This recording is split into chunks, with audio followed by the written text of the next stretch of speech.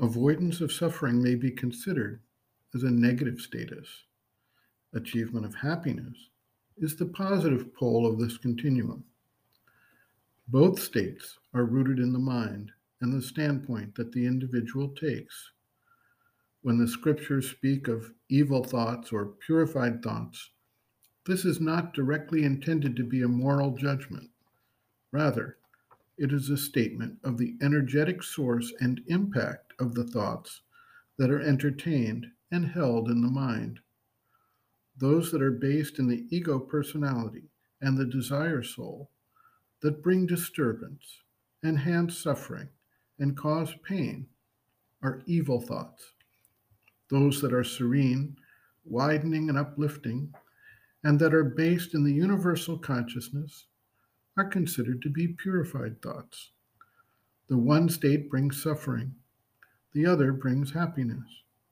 Neither of these states is dependent on the outer circumstances, but on the inward response to those circumstances.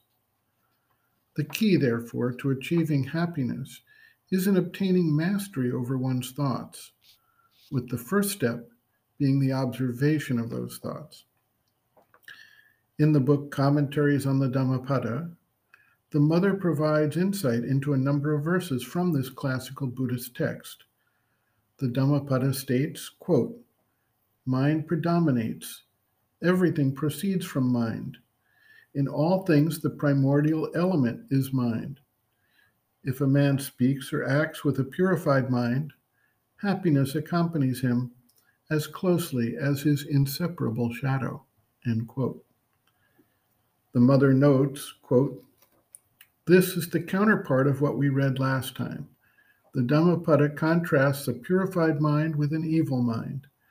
We have already said that there are 4 successive stages for the purification of the mind. A purified mind is naturally a mind that does not admit any wrong thought. And we have seen that the complete mastery of thought, which is required to gain this result, is the last achievement in the 4 stages I have spoken of. The first is to observe one's mind. Do not believe that it is such an easy thing, for to observe your thoughts, you must first of all separate yourself from them. In the ordinary state, the ordinary man does not distinguish himself from his thoughts. He does not even know that he thinks. He thinks by habit.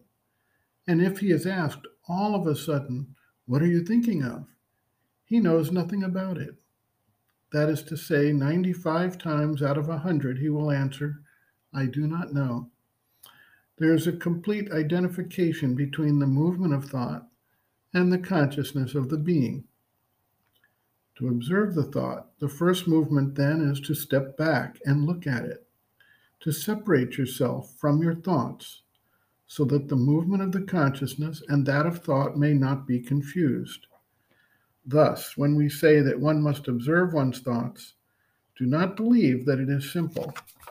It is the first step. I suggest that this evening in our meditation, we take up this first exercise, which consists in standing back from one's thought and looking at it. End quote. Reference, Sri Aurobindo and the Mother, Living Within, the Yoga Approach to Psychological Health and Growth, Disturbances of Mind, Unruly and Perturbing Thoughts, pages 35 to 43.